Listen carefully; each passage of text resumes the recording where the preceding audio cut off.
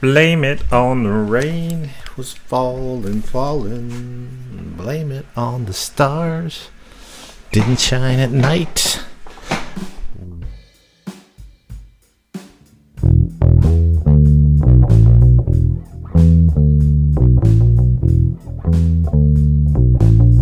Welcome to the Dave Squared Podcast. I'm David Kramer, coming to you from Northern California.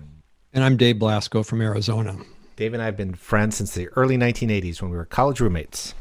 And we finally found a medium to share our wisdom with the world, or at least our opinions. Between us, we have 2 engineering degrees, 2 master's degrees, an economics degree, easy for me to say, and over 60 years of work experience. And we're making this podcast together to try to help each other, and hopefully you, the listener, save some money. So, Mr. Kramer, what is today's topic?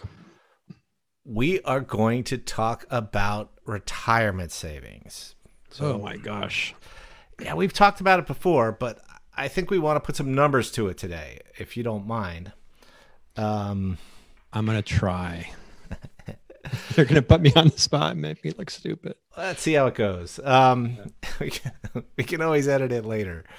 So this was my thought. At my work, so my philosophy on my 401k is I've been contributing the max I can and put it into fairly aggressive funds and then not look at it for many years. And then, I think that is great advice. And then you're happily surprised that the number got bigger. And we're not professionals in this, and you can drive yourself nuts moving things back and forth. And half the time you're going to be wrong. Let's face it, right? Mm-hmm.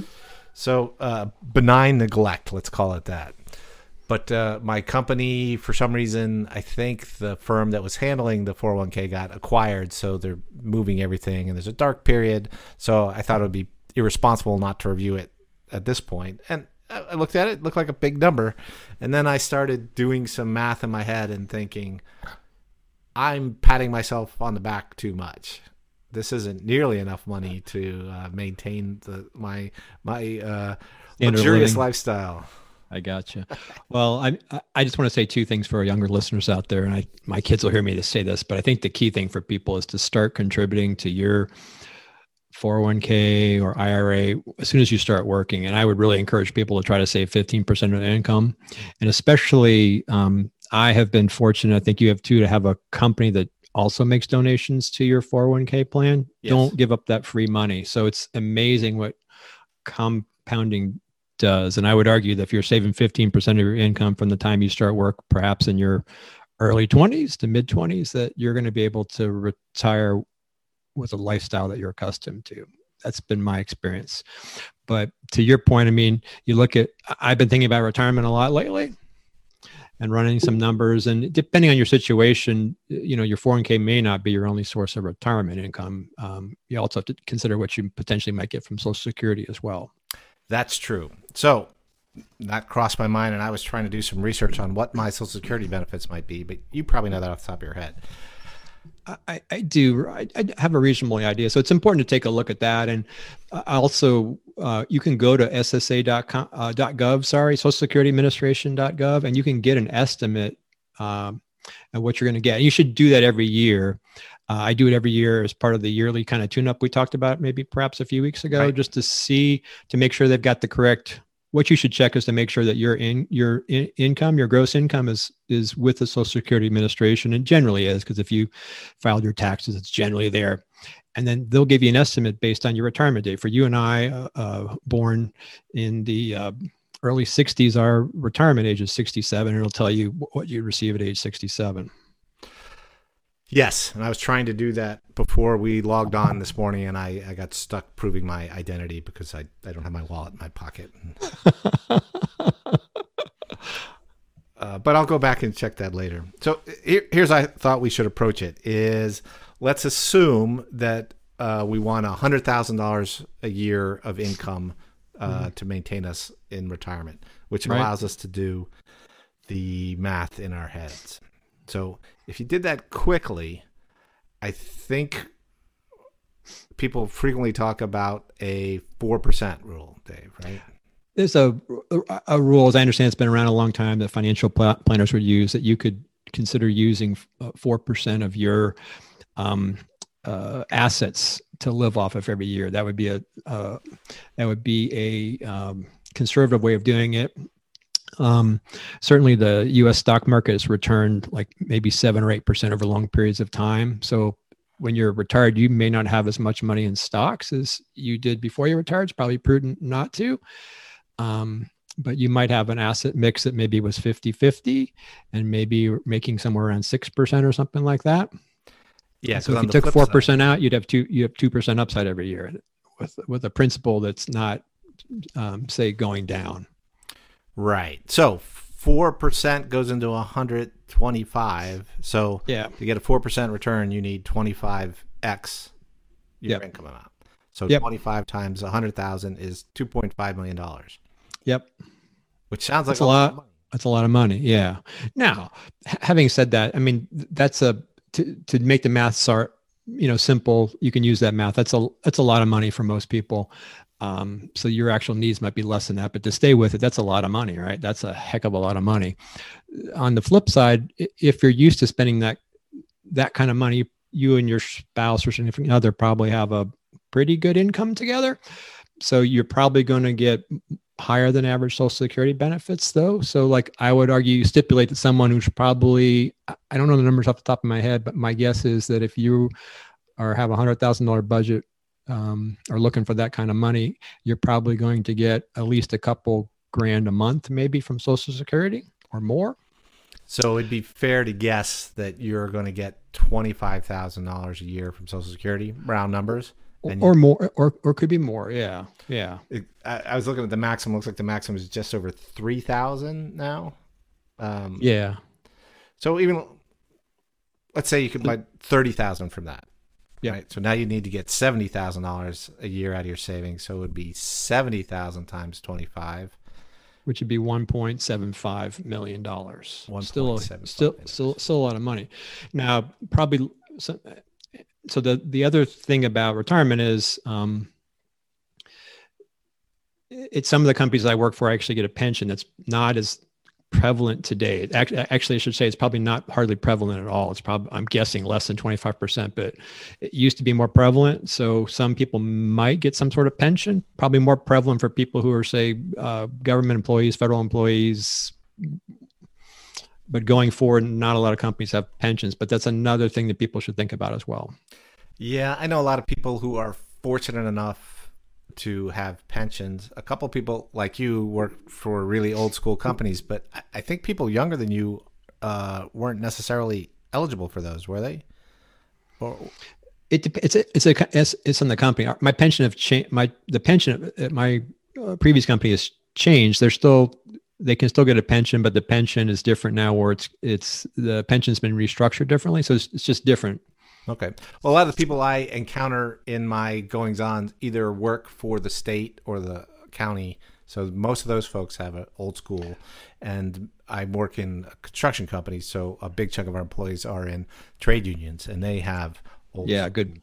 Yeah. So those people are probably different than most Americans today, because things have changed really dramatically over the last 30 years. But, in my previous company, I have a pension. It's an annuity pension.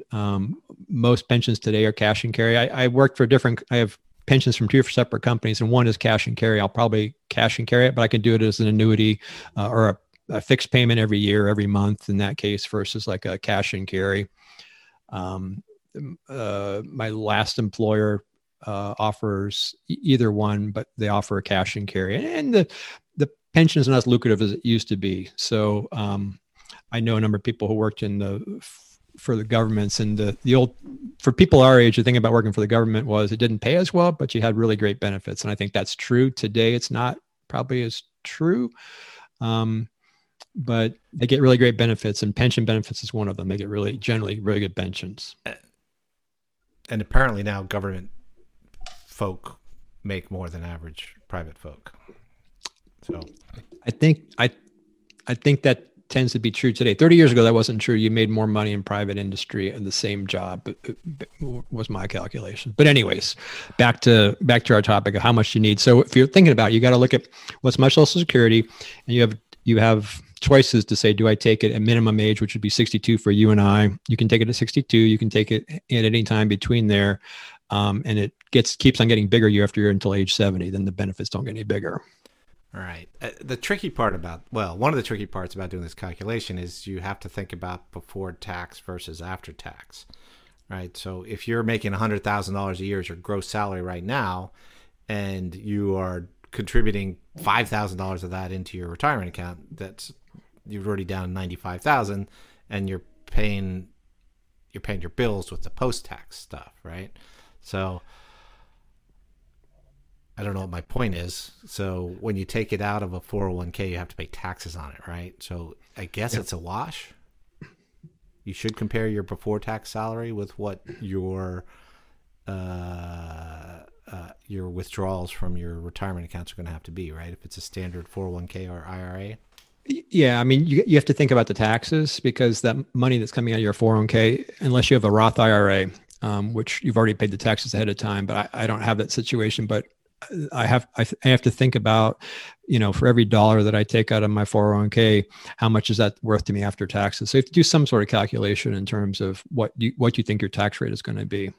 But if you're got $100,000 a year of income as a retiree, you are paying taxes on your Social Security benefits, right? It depends on the state. Most Social Security, a great majority of Social Security benefits aren't taxed, but it depends on the state. But a lot of the Social Security benefits, as I understand it, can avoid tax, but you get taxed on your pension, you get taxed on your 401k withdrawals as regular income. Is the Social Security income taxed as at the federal level? I don't know the details on that. All right. Well, it sounds like in general it's a wash. Of course, you don't have to pay. Like I said, you're not making your retirement contributions, and you're also not making your FICA contributions, which were a big chunk of your what comes out of your salary. It doesn't get to your pocket. Yeah, so you don't have to save any money, and if you're saving 15% of your salary or something along those lines, you're not having to save that money anymore because you're taking the benefits of it. So what I would suggest people do is I really like some of the planning apps out there, Personal Capital. You can plug in there. You can plug in what your spend is, right? And then you can tell it to assume a certain tax rate. You can find your tax rate by looking at when you finish your taxes by looking what your overall blended tax rate is, because the tax rate is progressive. And, the first bit of taxes you pay is 10%. Then it goes, there's if I'm remembering this correctly, 12% bracket, et cetera. And you can kind of get a sense of what your average taxes are, both for federal and a few of the state taxes, to look at state as well. But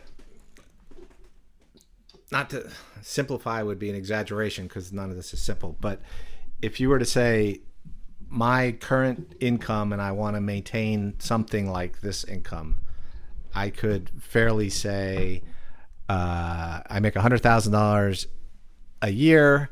Of that, I contribute 10% to savings, which I won't do anymore once I'm retired. 7.25% of it is going to Medicare and Social Security tax, which wouldn't come out of investment income, right? So I could reduce by that, and I could reduce it by what my anticipated Social Security benefit would be.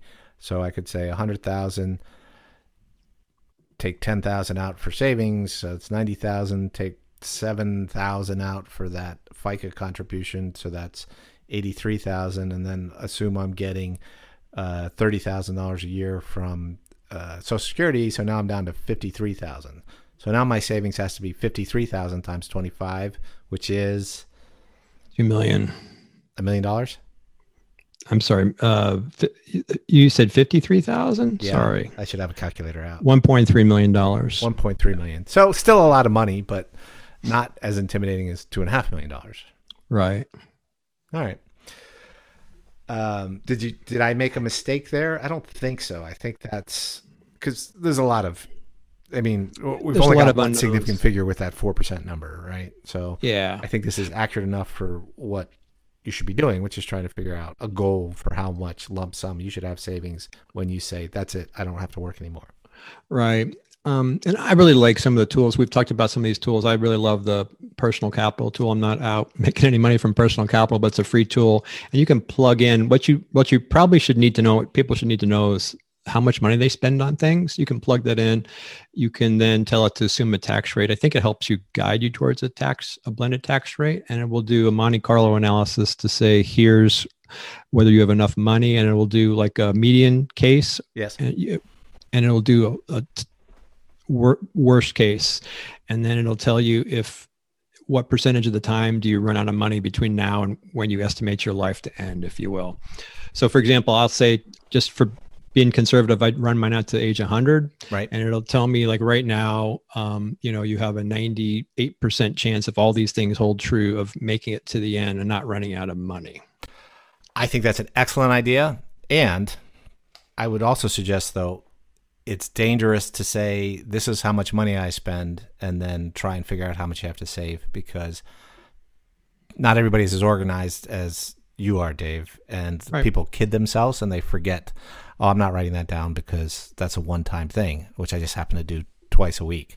So what I'm contending is that if you are doing well now with your income, you should back into it that way and say, how much do I have to save to maintain my current income Lifestyle. based on my current income? Because I'm not, unless you're going backwards, which is, I don't know about you, Dave, but I've had times in my life where my savings rate was negative.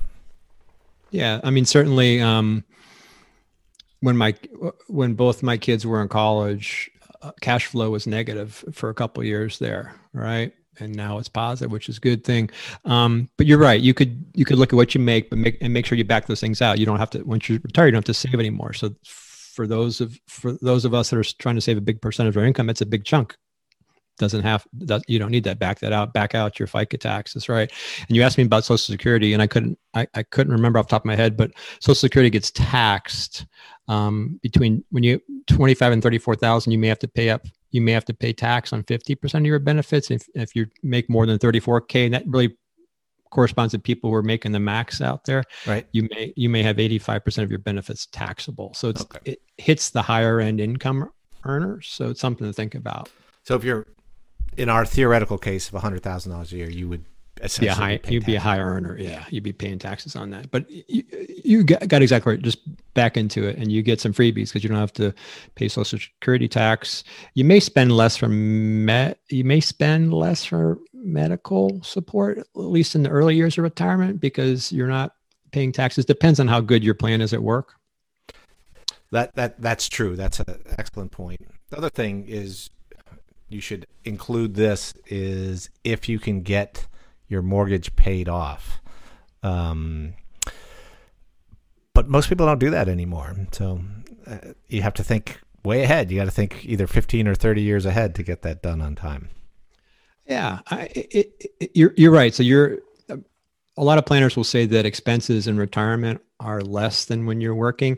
I'm not sure I agree with that, because I think when you first retire and you feel like you're young enough to travel, you may spend more money on travel, my guess, or do some fun things like that. But yep. I think as you get older, my mom is 93, your parents are older, they probably don't do as much, don't travel as much, and their expenses, I help my mom with their finances, expenses goes down. So it's a little tricky estimating that, because I know when my in-laws were still alive, they did a little bit of traveling, and they had been pretty frugal people their whole life, but they did some trips because they were healthy at that point and could get around and go do that. Yeah. And I got to say, that 4% rule is pretty conservative, because if you and I retired a year ago at 55, you could just divide it into 25 parts and you'd make it to 80, right? You could just put a bag of cash in there and go take 4%, then you'd be fine. So, but like you say, sometimes investments go down. Yeah. I mean, it seems like everything goes up right now. It seems like, at least my investments seem like they go up, and I think I'm a genius, but it's just the market's going up. Everything's going up, but there are years where your stock investments go down, and maybe go down by 25%. Yes, and if you do what you're supposed to do, which is get out of equities and into things like bonds, having 0% interest rates is a drag. It is. So, if if people had a higher bond allocation when they retired for safety, because it generally doesn't go down as much as say stocks do, and you're not going to make 8% a year. You're going to make something lower, like 6% a year, 5% a year, depending on your allocation. So 4% is taking a much higher percentage of your gains every year than if you're a total stock portfolio. If you had a total stock portfolio, there's going to be years where that thing may drop by 30% in 1 year. Ouch. Yeah. And the good sides of low interest rates, which is you shouldn't pay as much interest when you borrow to buy a house or buy a car. Problem is, I think the market corrects for that almost immediately, and that people buy a house that is $1,000 a month payment, not $100,000. And so if it's the same house, if interest rates go down, the price goes up, the demand goes up because people are suckers. But the other thing I'd also think for retirement is having thinking about it right now as a potential is if you and your significant other have a car both, I don't see the point in having two cars now. And I'm probably not going to get rid of my second car, but literally I've driven that car 500 miles in the last year since of COVID. And it's just a depreciating asset at this point. Now, at this point, it's 6 years old and it's not that expensive to own or maintain, but in retirement, you and your significant other may only need one vehicle. I know I could do it. And between your house and your car, those are generally the two most expensive things, except maybe paying for your kids' education. Yes. And like we live in a very high expensive real estate area. We could have an option of moving to a less expensive one. Right. Yeah. There's prices of that. People tend to prefer to retire not far from where they live, but because all your friends are there. But I mean, for you guys, you'd cut your expenses by moving to a smaller place, if at some point, right? I mean, we could do the same thing here. Prices in Arizona are not super cheap like they are in Kansas, but do we need the same size house as when our kids were here, right? Yes. And on the other hand, on the fourth hand, my parents moved from a big place to a very nice smaller apartment, but it's in a place with services, so it's extraordinarily expensive, right? Their monthly cost is high. Yeah, that's true. And I do see people move into places like that. But if you think about it, it's their house, and some places meals are included in those kinds of places as well. So it is pretty expensive, but if it's kind of all in some ways, it's not as bad because you don't have to mess with the house. You don't have to mess with the food and groceries and stuff like that. Right. All right. But this kind of ties in with what our last episode was, the annual tune-up. And I think what we're suggesting is do this math once in a while, set a target, and then just stop kind of paying attention to it. Yeah. And I would say for most people, if you want to get an advisor, here's three ideas. One is pay somebody a 4-fee advisor. An old acquaintance of mine at my old company does this kind of 4-fee advising to put a plan together for you for maybe a few $100s, and maybe they teach you a few $100s a year to take a look at your plan and do some scenario planning for you. I think that might be a good investment for some people. Mm-hmm. If you feel like you do it yourself, I like to do it myself. I really love this personal capital app, but you can use Quicken does a similar thing, although I don't think it does as well because I really like the Monte Carlo analysis. I'll bet at most, if you work for a decent sized company, they will offer that they have some provider of services for retirement who is more than happy to talk you through it. And they already know how much money you make, so you don't have to worry about privacy.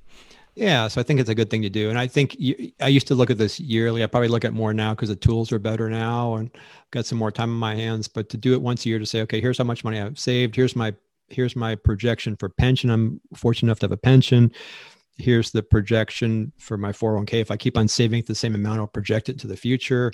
And, here's what Social Security says I have. That kind of, you can use that in today's tools, which are many times free and much more awesome than they were 30 years ago, and get a rough idea.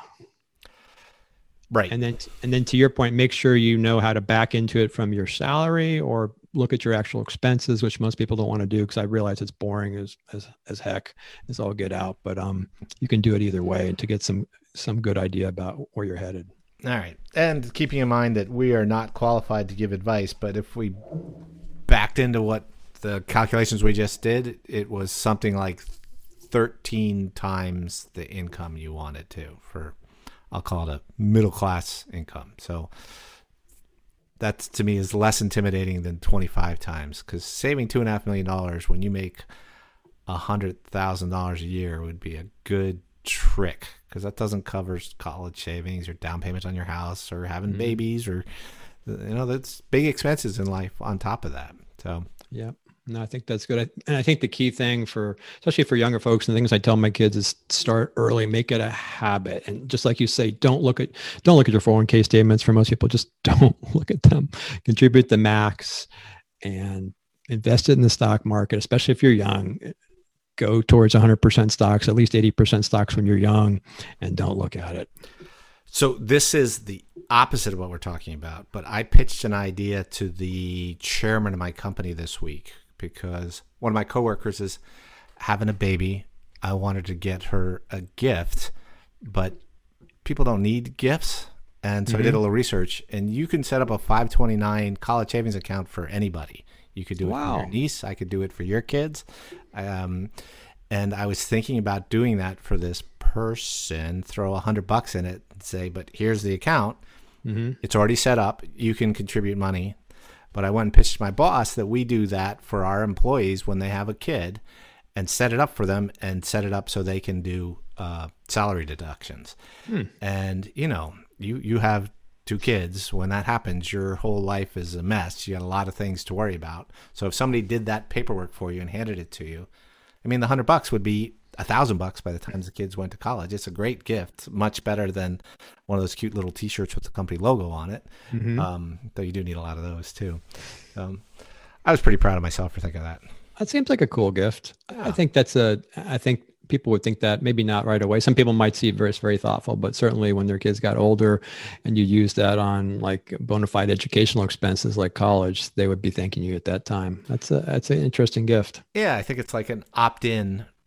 You're having to opt out of your retirement savings at work. Is that it just makes it easier to save, and taking the friction out of things in the long run makes it better. And here I'm suggesting that the company or your friends at the company, right, instead of chipping and buy you a baby gift, you give them that. Buy a 529. That's a cool idea. That is an interesting idea. Yeah. All right. Well, that was an interesting conversation for me, timely for me. I guess it's always timely because you always have to save. But and I will sit down and add things up because things are scattered a little bit. But it's very helpful. Good to talk to you as usual. I appreciate your insight. Until next time, talk to you.